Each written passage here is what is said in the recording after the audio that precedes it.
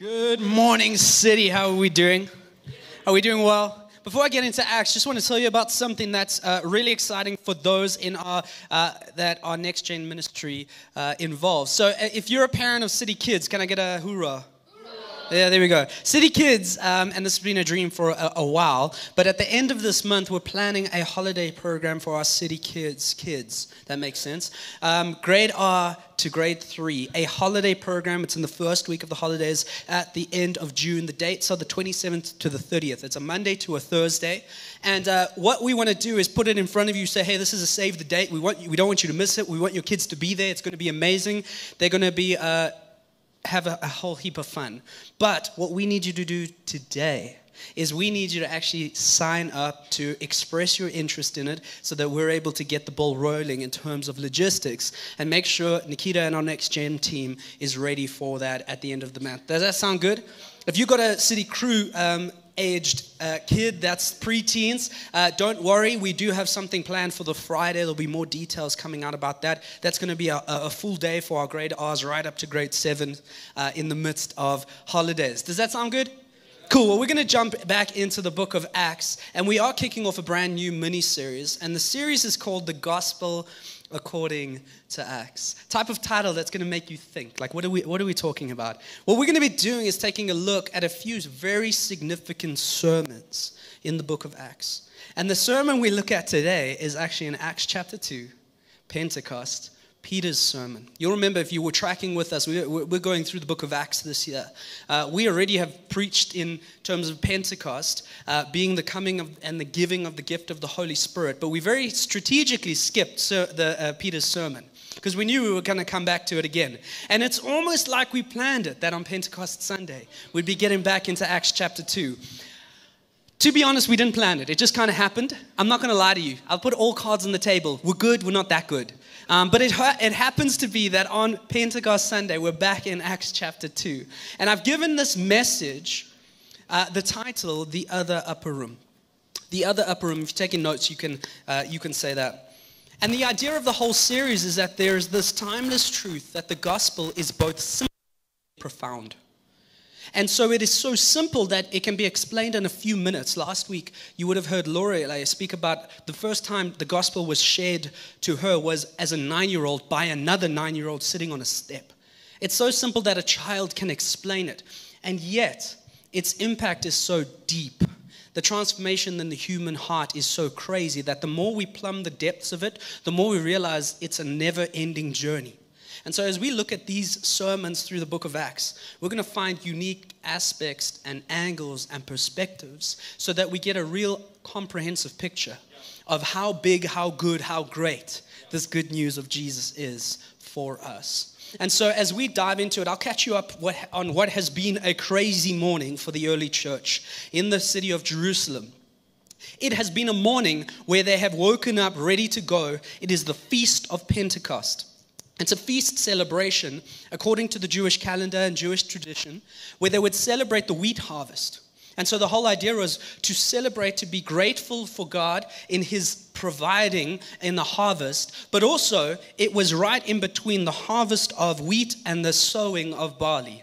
And so it was also to call on God for blessing and favor for the sowing season that was about to come. And so every good Jew, according to Deuteronomy 16, would make the trek to the temple. And so Jerusalem would swell to about 9 times its normal population.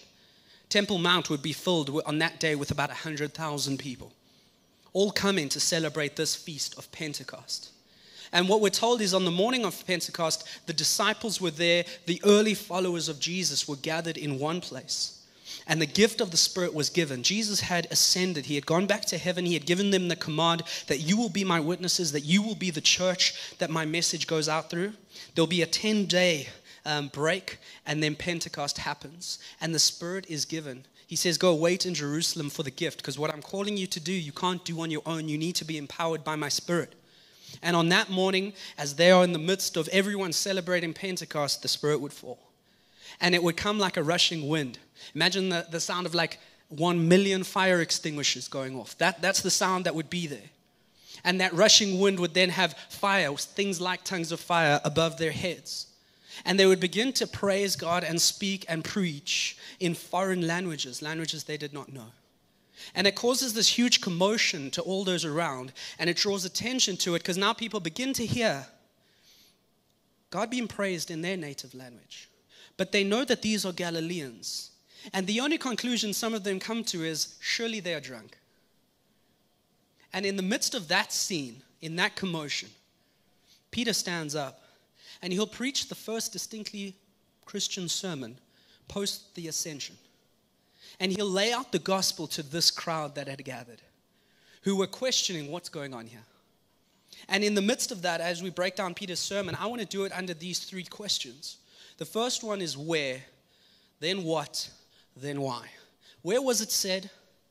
What was said? And why it matters to us 2,000 plus years later. Where, what, why. Let's jump into the first one. Where was it said? I think this is really important. Like, it might be something we skim over a little bit in our reading of Scripture, but it's so important to dive deep and pull out what God is wanting to say, even in the location of this event. Now, if you've been around church, if you've celebrated, been in any type of church service on a Pentecost Sunday, I might be able to ask you the question, well, where did Pentecost happen? Where did it actually, where did they hear the rushing wind? Where did the tongues of fire fall? And most would give an answer to say, didn't it happen in the upper room? Church tradition would hold to that concept. The question I would follow up with is, which upper room? Because I think the picture we have is sometimes the upper room experience of being an upper room in a house, almost like the painting of the Last Supper. They're in the upper room of a house. They're there. They're all together. I think it's quite a different picture when you look at the clues given to us in Acts chapter 2. I believe it is another upper room where we find the disciples and Pentecost going down. And this is my hypothesis based on the clues I'll lay out for you in Acts chapter 2. I don't believe the upper room was the upper room of a house. I actually think the upper room that gets mentioned is the upper room of the temple. That actually this all took place on Temple Mount. It isn't funny that the place where Israel believed the Spirit of God was housed, he says, hey, my Spirit is going to fall a different way. Because it's not going to fall in a geographic location, it's going to fall on my sons and daughters. And there's a few reasons why I believe this. So I want to put this picture up of Temple Mount for you, just to kind of orientate us all. This is Temple Mount as it stands right now, modern day. You'll see the Dome of the Rock there right in the middle. As a non-Muslim, we're not allowed to go there, but we're allowed to be anywhere in the outer courts. This is one of the three most holy places for the Muslim world. Since the Middle Ages, they have held control of this Temple Mount. I think God knew what he was doing. Because he says, hey, worshiping me doesn't need to happen here anymore. But we'll go to the next one just to give you a bit of a picture of what it would have been like in the old days in first century Jesus time. The red would have been your outer walls. They're still standing as it is. And then down here in the southern area, we've got the north to the top, southern to the bottom. You had in yellow the southern steps. And so any devout Jew, any good Jew would know, as they entered into Jerusalem, they would first make their pilgrimage to the temple. They would do it coming up the road through the valley road. And they would come through the southern steps, and they would enter through the southern entrance, and they would go in to worship. But in that area to the right, the eastern side, the eastern wall, all the way down north to south, you have that green area known as Solomon's Colonnade, Solomon's Portico, or Solomon's Porch, affectionately known as the upper room of the temple. See, there's a few reasons I believe that is where Pentecost happened. Number one is this. Number one reason is space. We know that the early church pre-Pentecost, that day 3,000 people would come to know Jesus and the church would explode. Mega church. But pre that, there were 120 followers of Jesus that were at his ascension that he would actually call and give this commission of his kingdom to. And it says that those, at the beginning of Acts chapter 2, all 120 were in the same place. If you have ever seen a first century house in Jerusalem, even a big one with an upper room, you were not going to fit 120 people in there at one time. You needed more space. Solomon's Colonnade at one time could house 30,000 people. It's massive. The longest wall of the temple is about 450 plus meters. It is a huge piece of property. And that's how it could house 100,000 people. And listen, if God's goal to me was to launch the church to explode his kingdom. Why not do it right there? Second reason is the timeline. We know that there's 10 days that happen between the ascension, 40 days after Easter, and Pentecost, 50 days after Easter. So what happened in the 10 days? Sometimes we get the idea that, well, they waited just cowering in the little house. But actually Luke, who writes the Gospel of Luke and is the author of Acts, he records this in his final verse in his Gospel. In verse 52 of Luke chapter 24, he says, "And they worshipped him, and they returned to Jerusalem with great joy." This is post the ascension. "And were continually in the temple blessing God." I think there's very clear that during those 10 days of waiting, they weren't cowering in a house, but they were worshiping God, even going to the temple as they always had. It was a very different going to the temple to what had come before, but they were there. And Acts 2 starts out and says they're in one place. Third reason I think that this is where it all took place was their proximity to not just people, but the proximity to what was going on in the midst of the temple. Their proximity to devout Jews who had come from all over.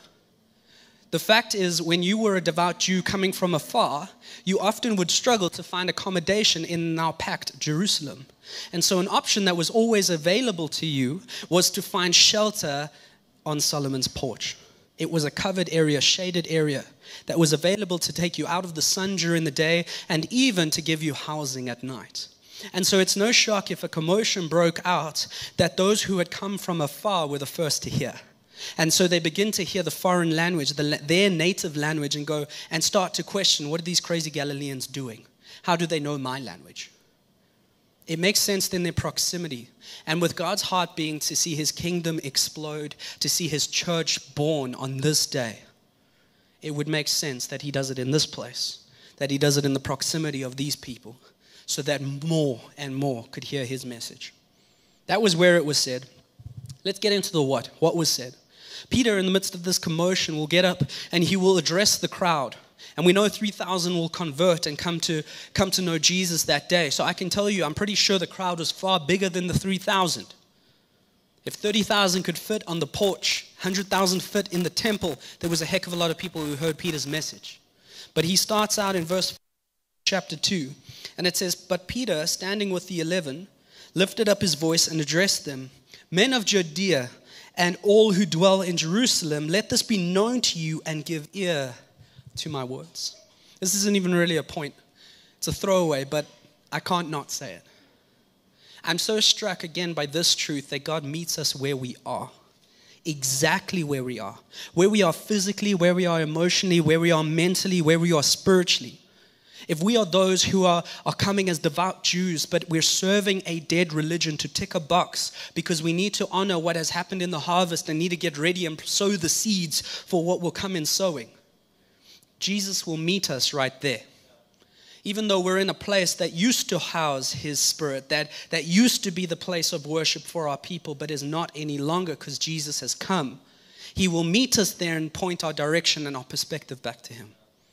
And it makes me think how many of us had that moment where God met us. And the question I would ask is, where were you? Where were you physically? Where were you mentally? Where were you emotionally? Because it's so important to remember where we were. To remember just how good God is that he meets us there. Because the lie we always fall into as humans is, hey, I need to clean myself up before I can go to God. I need to clean myself up before God will see the value in me.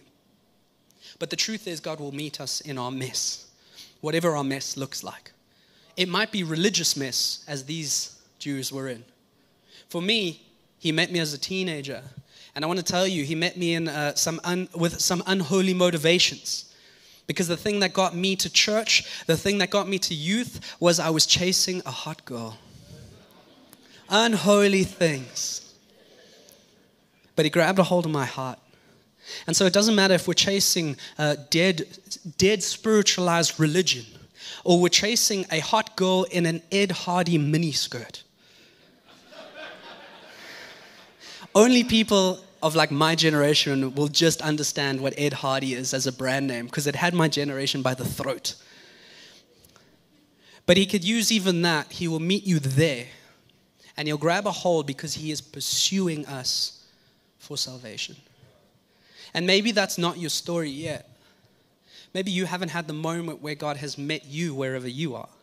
I just want to say, all cards on the table. Today might be the day. Because He's meeting you physically here in this room. He's meeting you physically on this stream. And He has something to say. He's got a message, and it's a message for your heart. He continues. He says, for these people are not drunk as you suppose, since it's only the third hour of the day. It's about 9 a.m. Now, let me tell you, any good Jewish person would be on Pentecost at 9 a.m. in the temple. But no good Jewish person would be drunk or drinking wine at that time. That comes later. The feast is there. The celebration is there. I'm a golfer. I know 9 a.m. on a golf course somehow doesn't matter to anyone. But to a Jew in Jerusalem in the first century at Pentecost, at 9 a.m., it did matter. And so Peter already wipes that off the table and says, hey, that's not what's going on here. Let's be honest. Let me inform what's happening here. He turns their attention. He says, but this is what was uttered through the prophet Joel. And in the last days it shall be, God declares, that I will pour out my spirit on all flesh. And your sons and daughters shall prophesy, and your young men shall see visions, and your old men shall dream dreams. And then verse 21 says, and it shall come to pass that everyone who calls upon the name of the Lord shall be saved. He points them to something familiar. He says, actually, you know what you are seeing here is not what you think. It's actually something you know, because in your word, in your scriptures, in the Old Testament prophets, it spoke of this. And so he points to the words of Joel, and he says, you will see this in scripture, and you're now seeing it happen in the flesh. He says, don't be surprised by these things. God spoke about it all those hundreds of years ago, and now you're seeing it fulfilled. He then even continues, because he actually uses this phrase, in the last days. And for the Hebrew mind, that was an important phrase, because it had a twofold meaning. It didn't just encompass the end of things, the end of days, the last days. It also encompassed the idea of the messianic age. The last days would be the days that the Messiah had come. The Messiah was promised to them as the one who would bring them freedom, the one who would bring salvation. And in the midst of those last days, He will rule and reign. A Hebrew mind would understand the timeline of Scripture and the timeline according to history. They knew that there was the period of the patriarchs, Abraham, Isaac, Jacob. There was the period of the judges. There was a period of the kings. There was a period of the prophets. And then there would be the last days, the period of the Messiah. And what he wants to say is, hey, the last days that were prophesied and spoken about were in them. They were in them then, we are in them now. He continues and says, men of Israel, hear these words. He's going to get very specific. He hinted at, hey, I want to tell you about the Messiah. Understand, every ear would have been getting closer, like, we want to hear about this. And then he gets very specific. He says, men of Israel, hear these words, Jesus of Nazareth, a man attested to you by God with mighty works and wonders and signs that God did through him in your midst, as you yourselves know. He gets very specific and he says, hey, remember Jesus? And understand, he didn't have to go into much detail for these guys, because for them it was a mere 50 days ago. And so he doesn't need to go into much detail. He says, hey, remember? They go, yeah, we were there. A large part of that crowd would have been there Easter weekend. A large part of that crowd would have been there Good Friday, screaming, crucify him, give us Barabbas. And even if you had come in for that week for the feast, trust me, it was all anyone was talking about. You knew. For many who were sitting there, they had seen the mighty works done through Jesus. They had seen his miracles. Peter points them back to it. He then says in verse 23, this Jesus, delivered up according to the definite plan and foreknowledge of God, you crucified and killed by the hands of lawless men. Peter is making a case for the Christ. He's making a case for Jesus as the Messiah. He first says, hey, remember, he's attested by the works you saw. But let me take you to the moment where you killed him. And don't think that it is a sign of weakness, because actually it is ultimate strength, because it falls within the definite plan of God. See, they had thought, oh, we have been under oppression. We're going to get political freedom by the Messiah. How does that work when the Messiah got killed by the political authorities? He says, you missed the boat, because what you haven't realized is that this is the definite plan of God. This was spoken about in the prophets, that it is through his death that we can have life. God knew what he was doing. The suffering of Jesus was a part of the plan. He wants to reorientate them. He then says in verse 24, God raised him up, loosing the pangs of death, because it was not possible for him to be held by it. Peter has an answer to the question that every single person at that time was asking. And the question was this: what about the empty tomb? No one had an answer for that question. The Roman authorities didn't have an answer for it. They thought, maybe this is a hoax. Maybe his body is... It was embarrassing for them. The religious leaders who had plotted Jesus' death had no answer for the empty tomb. So Peter, in the midst of it, says, hey, I want you to know I'm the only one who has an answer here. And the answer is actually this: the tomb is empty because he's no longer there, he is risen. Because he is the one who can conquer death. He is the one who death cannot hold him. The pangs of death are gone. He then continues and he even ups the ante. Because he doesn't just point to prophets, he doesn't just point to what had happened in the day, he points to one of their greatest. He says, for David says concerning him, I saw the Lord always before me, for he is at my right hand that I may not be shaken. Therefore my heart was glad and my tongue rejoiced. My flesh also will dwell in hope. For you will not abandon my soul to Hades, or let your Holy One see corruption. You have made known to me the paths of life. You will make me full of gladness with your presence. He'll take it a step further beyond the prophets, beyond what had gone on, and he points to their greatest king, superhero David, the one who was revered, the one who was honored. And he says, look at what he said about these things. He points back to a time 1,000 years before this, which for Israel would have been, they would look back on it with rose-tinted glasses. Because 1,000 years ago was the only time we didn't experience oppression. Under David's rule was the last time Israel knew freedom. Because for 1,000 years they had been oppressed and ruled by others. They had been oppressed by the Assyrians, by the Babylonians, by the Greeks, and now in the first century they are under the heavy Roman oppression. They were so desperate to be freed. They were so desperate for their Savior, their Messiah. And Peter wants to point out, hey, you missed him, you killed him. He would know no corruption. He would know what it meant to defeat death.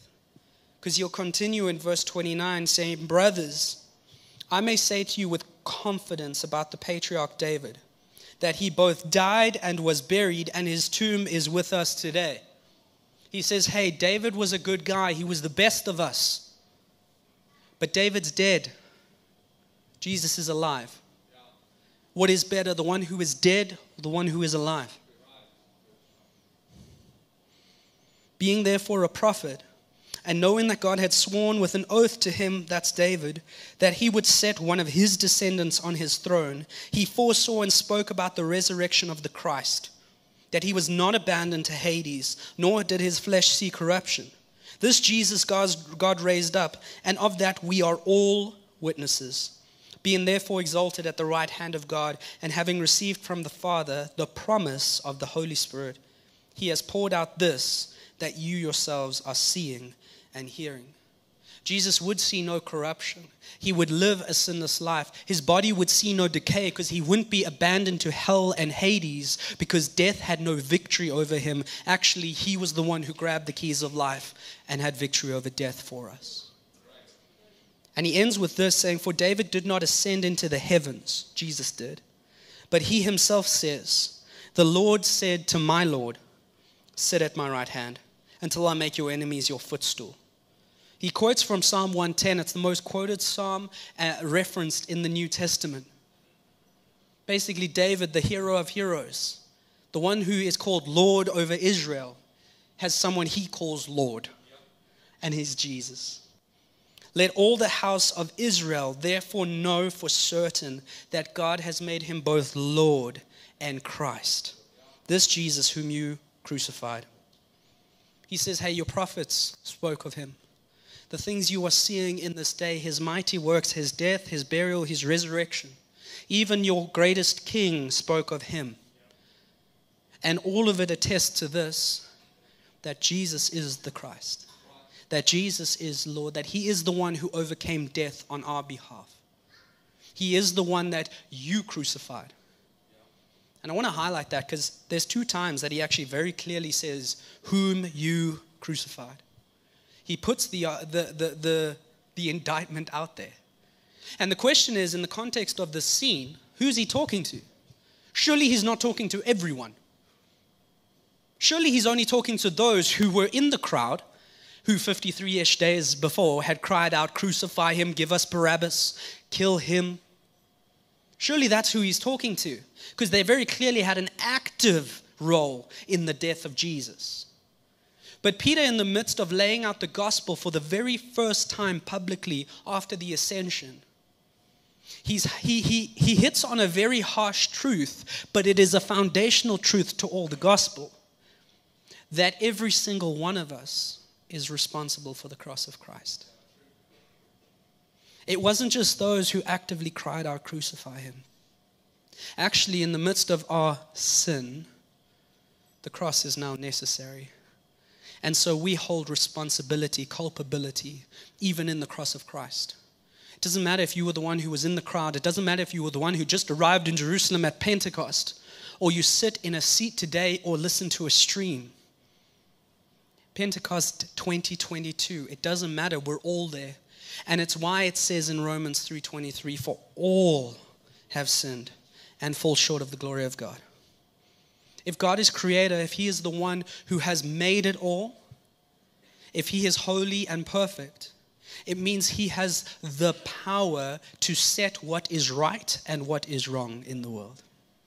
And because he is holy and perfect, he doesn't just set a standard, he is the standard. And every single one of us will fall short of that standard. And when we fall short, we actually partake in the necessity of the cross. Because it is for those that the wages of that sin, that is death. And Jesus came to overcome death. And so if we weren't in sin, if we didn't fall short, Jesus doesn't have to die. But he does. And so every single one of us will find culpability for the cross of Christ. I want to give you this analogy because I think it's so important to understand when we want to take a look at the concept of us falling short. I think many of us can get the idea, yeah, I'm not perfect, I do fall short. Whatever God's standard is, I'm under it. But I think we need to turn it even more so on its head and get a deep understanding of what the gospel is really saying. This is a bar graph I love to use. And I get it's a concept that we can get mentally and we can get with intellect. But I think it's a concept we need to realize at a heart level too. Often what we'll do is say, cool, here's a standard. We get it. God sets the standard, the yellow line, the gold line, whatever you want to talk about, the golden thread. He sets the standard of what is holy and perfect and good. And all of us will try get there in this life. And we'll build up our tower as high as we possibly can. But we understand, hey, we're not perfect. We're going to mess it up. There'll be some minuses there. And so you might have the Mother Teresas of the world who have got skyscrapers. And you might have others who have molehills. But at the end of the day, we all fall short. Can I tell you that's not the gospel? Can I tell you what the gospel is? Is all short. This is actually what the gospel looks like. Red graph. We don't even get on the board. Because when we're honest with ourselves, and this is a real truth to the gospel, it tells us the truth about our heart. I've often thought about this, that there's so much grace in the gospel because it does tell us the truth about ourselves first. We often think in our humanity, hey, I'd love a God that just told me I'm awesome. I'd love to have a God that said, hey, you've got this. The way you think, the way you speak, what you do, it's all good with me. It would make life easy because I get to do it my way. But the truth the gospel tells me is that actually your heart is broken by sin. that when you are left to your own devices, and I know this to be true, I will go my own way. I would rather pick it myself. I'd rather decide myself. Don't tell me based on your way, your truth, your word. I know that at a heart level. And so it's very freeing when the gospel starts out by saying, hey, you crucified him. This is the truth of your heart. This is the truth of the state of your heart. It's broken by sin. Let me help you fix it. All humanity is created equal by God. And all humanity is equal in its depravity and its heart against God. There's 3 indictments on every single one of us. Doesn't matter if we were there 2,000 years ago or sitting in a seat right now. First indictment is this. We will always lean to this. We will choose creation over creator. We don't want God. We want his stuff.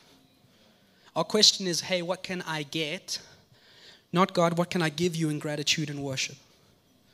Second indictment on all of us is we will believe this lie over the truth. And this is the lie. That I am greater, smarter, better at being God than God. Now, I don't think outside of a psychology office you will ever hear anyone vocalize or articulate that. But when we look at our actions and our lifestyles, it says it. It screams it. Because we often will say, hey, because I feel like this, I'm going to do it. Because I feel this is right, I'm going to go for it. Because I believe this is the way I should go, should live, should speak, should think, I'm going to do it. I'm going to live my truth. We scream in the truth that we believe we're a better God than God. Because we want to sit on the throne and call the shots. It's another indictment on all of us. And the last indictment is this. That we fail to honor what is good and that it's from God. God is good. He gives us good gifts. He also gives us good ways of doing things, of going through this life.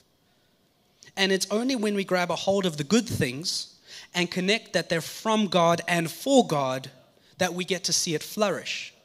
But so often we say, hey, let's take the good and glorify ourselves. Let's take the good way of God and go our own way.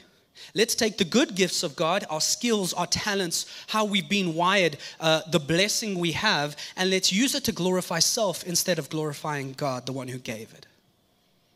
We will always take what is good. But so rarely do we connect it back to the one who gave it. Those are the 3 indictments. All have fallen short. I love how Romans 3 continues though. It says in verse 24, those who have fallen short and are justified. Justified means made right. By what? By his grace as a gift. It's not by our effort, our energy. It's not by us getting up the temple, following Deuteronomy 16, being there at Pentecost, being at prayers in the first hour, the third hour. It's not about that. It's about his gift of grace. So we get through the redemption that is in Christ Jesus, whom God put forward as a propitiation by his blood to be received by faith.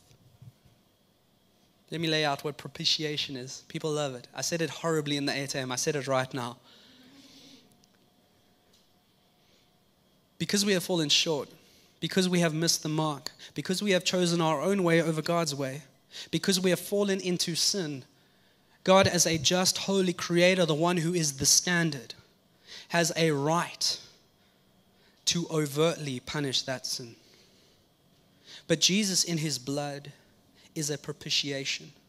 What that means is that for the offense that was caused, that actually welled up the just wrath of God, in his blood, that can be paid for. The penalty can be absorbed by Jesus, his death, the shedding of his blood, so that in his death, in him paying the price, you and me can in exchange receive his holiness, his righteousness that doesn't cause offense. God can justly have wrath against our sin. He can. He's the creator. He's allowed to do that. But understand the grace of God in saying, hey, I'm going to make a way that you can be redeemed back to me, so that the debt can be paid, and it will be by the propitiation, the paying of my own son's blood. This is why it matters. This is why it matters. Because as he has laid out the gospel 2,000 years ago, and as the gospel gets laid out now for all of us throughout the day, I really believe this, that the gospel always demands a response. Because it's an invitation, it's an offer. It's why Romans 3:25 says it can be received by faith. It's a gift that's on offer. And it will demand a response from every one of us. And I know some of us, our story is we've run from God because we actually want to abstain and not make a call. Can I tell you, even that is a response. It demands a response. Look at the response of these people on the Temple Mount in Acts chapter 2. Verse 37, it says, "Now when they heard this, they were cut to the heart and said to Peter and the rest of the apostles, 'Brothers, what shall we do?'" Can I tell you, if you're a preacher, this is a great passage, because it really does set the bar for us. You're preaching well when you get interrupted halfway, and the people say, "Cool, got it. What shall I do?" I've never been interrupted in a preach, and I had someone ask, like, I'm hoping one day it will happen. Come ask me afterwards, what shall I do? That would be just for me. And Peter replies, and Peter says to them, "Repent and be baptized, every one of you, in the name of Jesus Christ, for the forgiveness of your sins, and you will receive the gift of the Holy Spirit." What you just saw happen could happen with you. And then verse 40 is for the preachers like me. Because I know some of us will look at this and be like, "Dunks, that was 14 verses. The gospel's easy, man. Done, waxed. Why do we preach so long?" Verse 40, Peter helps us out.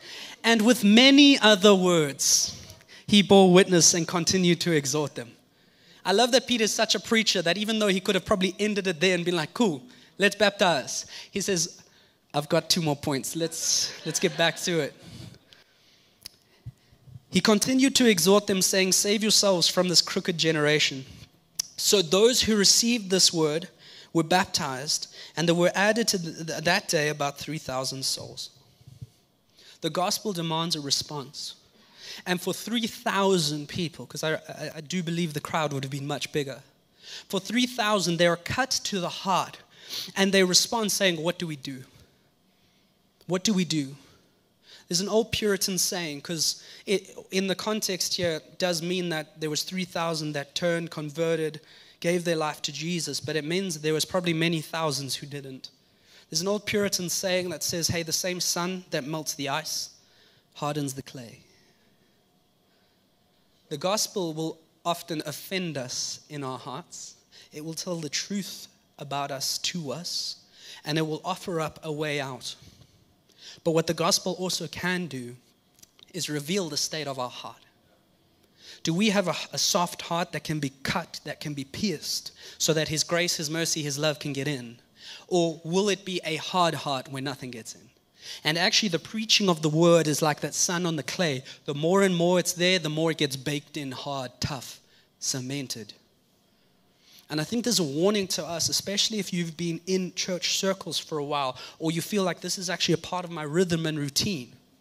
If you walk in here week in, week out, if you're on the stream week in, week out, and you're allowing your heart to hear a message week in, week out, and it's hard, the word's not able to get in, understand you're making the job that much harder. It will be that much harder for His grace, His mercy to get in. Because the state of our heart needs to be soft to the point where it can be cut. These 3,000 people were cut to the heart. And their response was, "What shall I do?" And Peter will tell them these 2 things, repent, be baptized. And it's important because repent is very clear in what it says. Repent means to do a 180, to turn completely away from what you were doing, where you were going, saying, hey, turn away from your sin, turn away from your old mindset thinking, because it leads to a destination that is not a place you want to go. Turn, repent, don't do that. Go the other way. But then also be baptized. And baptism is such a beautiful picture because it represents our rebirth. It's where we identify with Jesus in His death, in His burial, and His resurrection to life. And so we get a new identity in Jesus. And it's not the power in the water, it's the power of the Spirit that makes a dead heart alive. It's that Spirit that changes our heart to the point where we now have this new identity, where the banner over us, the name over us is Jesus. And that's where we can receive the Holy Spirit. And Scripture tells us that the Holy Spirit is our seal of salvation, meaning that Jesus actually stamps us as His possession, as His seal of approval. And so it's so important that those two things are mentioned. Because He says, hey, you're my possession. You can be in right relationship with me. My plan for redemption can find completion in your heart turning back to me. Receive it by faith. Just before we get ourselves ready to take communion, which is a beautiful picture for exactly what we've heard, I want to take a quick look at Peter. I was very close to cutting this out to preach, and a few people in the ATM were like, nah, do that one. I just want to take a look at the difference the Holy Spirit makes. Because Peter's a great case study for it. Peter, pre-Pentecost, this Holy Spirit empowering him, dwelling within him, let's just be honest, in Scripture, he's the guy we love to make fun of. Because he would be the guy who puts his foot in his mouth, says the wrong thing at the wrong time, makes a million mistakes, gets it all wrong, and yet Jesus still says, hey, it's you. But there was a few things that I want to note when he didn't have the Spirit, when it was pre-Pentecost. We see examples where he has great faith but wrong focus. You have this moment where Jesus is walking on the water. Peter's the one who has great faith and says, Lord, if you call me to come, I know I will. And he walks on the water, great faith. But he gets wrong in his focus because he turns his focus to the storms, his own limitations, and begins to sink. We also see he's got great devotion but wrong direction. A key moment, Jesus is with his disciples and he asks this question. He demands a response. He says, who do you say I am? And Peter is the one who has the guts to stand up and say, you are the Christ, you are the Messiah, you are Him. And Jesus says, it's on that statement that I will build my church. But in the next, so much great devotion.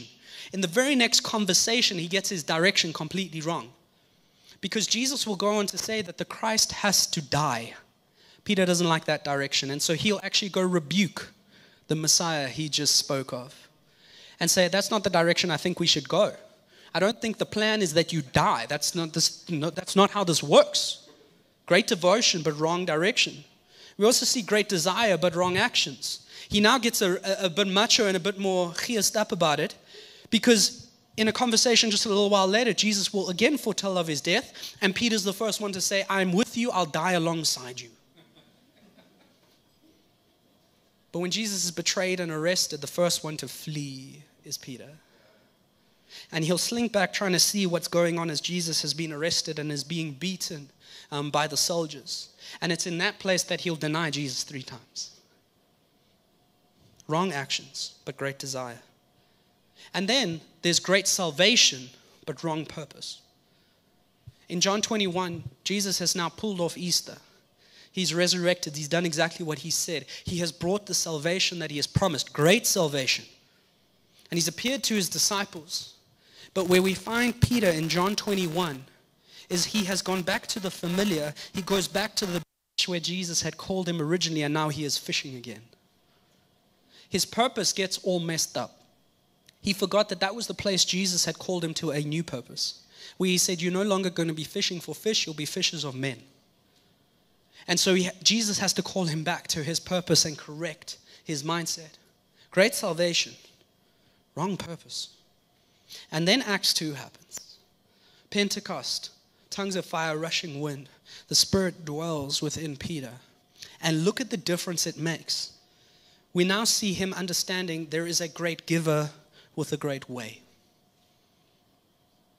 Understand, Peter was a gifted guy. And it takes gifting to move the kingdom forward. Jesus puts it there for a reason. But he has a way for which it should go. He has a purpose for which it should go.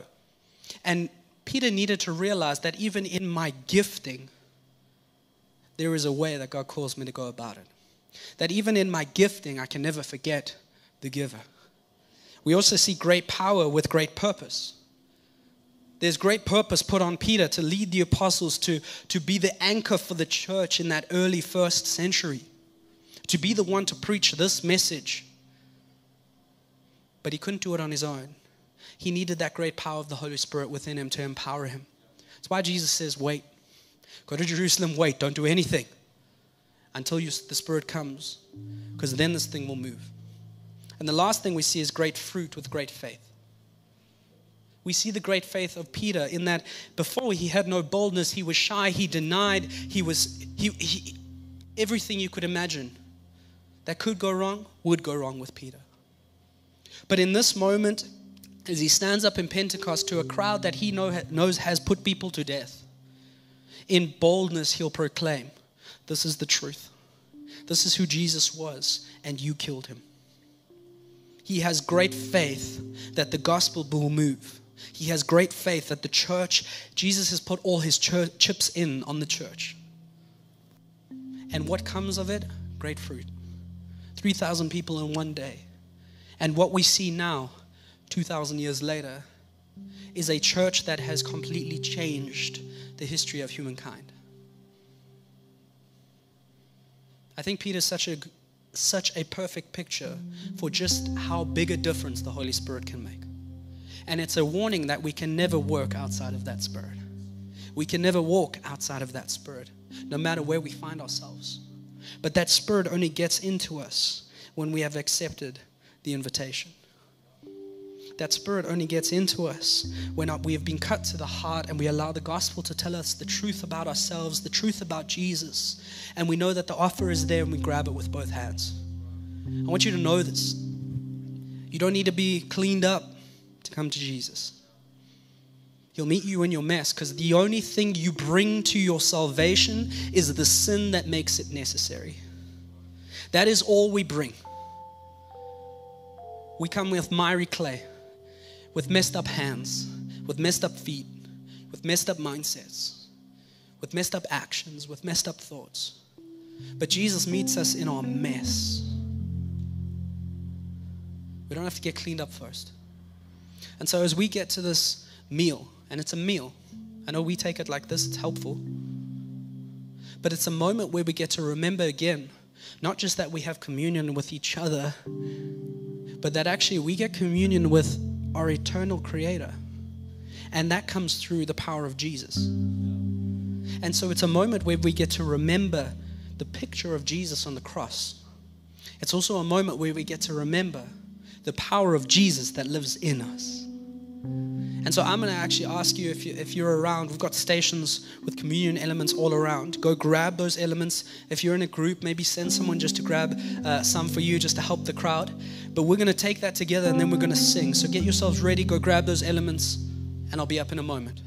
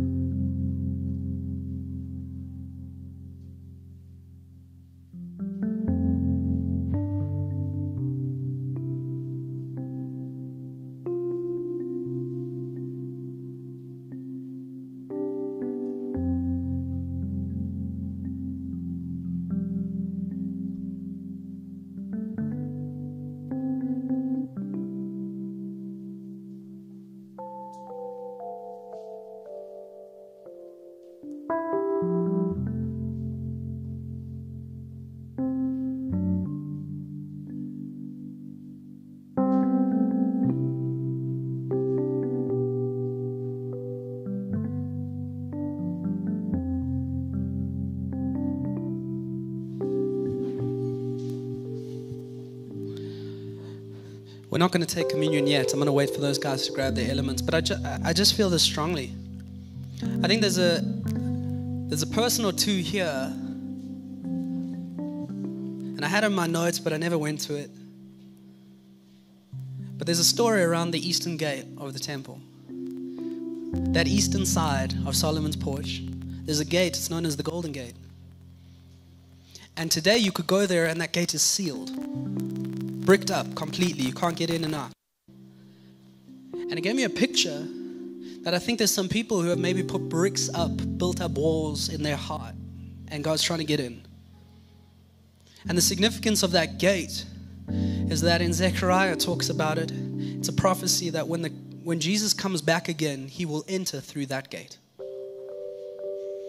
And there was a sultan who took over Temple Mount in the Middle Ages who heard of this prophecy and decided, I don't want no king coming to take my piece of land. And so he had it bricked up and it stayed sealed ever since. Can I tell you, no bricks of men can hold back Jesus. And so if you are that person that has built up a wall in the entrance to your heart, can I tell you, Jesus can break it down.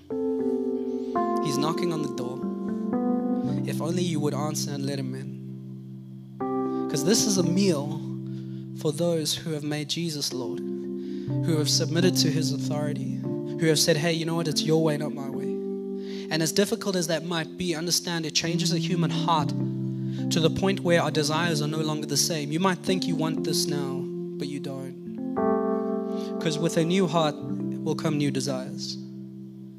And you've walked through strife and struggle because it's been all on you. Can I tell you, you don't need to have that strife and struggle because Jesus is our portion. Jesus is the one who holds us up. He is the one who we walk in his strength, not ours. It's by his Spirit, not ours. Come to him today.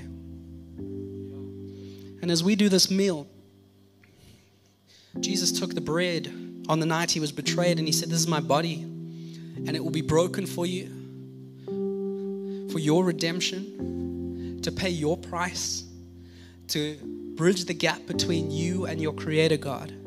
And he said, take and eat and remember me.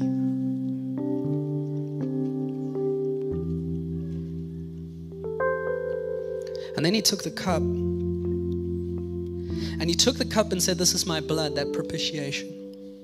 That thing that would pay the price, that would pay the debt so that all of your failure, all of your shortfalls could be covered over. So that we sit on that yellow golden line as the standard. Not because of anything we've done, but because of the price that was paid by Jesus. And so when we drink, we get to drink in celebration. That we are ones who get to be called sons and daughters. Sons and daughters where it is appropriate for the Spirit of God to fall on us. And I just want to remind you of that picture of Jesus. That as blessing was laid on the early disciples at Pentecost, it was on the back of the wrath of God being laid on Jesus. That in the same way that their heart was pierced, Jesus' side was pierced for us. That in the same way they had tongues of fire over them, he would have to go through the fire of death to steal the keys of life so that death and Hades would have no reign over him or us in him. That's what we celebrate. Let's drink together. Best thing to do after that, and I'd encourage you, if God's doing business with you, I'd love to have a chat with you afterwards. I'd love to pray with you. We're all available, ready for that. The gospel demands a response. You can respond now. Please do. But a good response for every single one of us is to worship, to celebrate, to know that there is grace upon grace for us, that it wasn't our action, it wasn't our strength, but it's his. And so let's turn our eyes to Jesus. Let's turn our heart. Let's give gratitude to him. Let's sing together.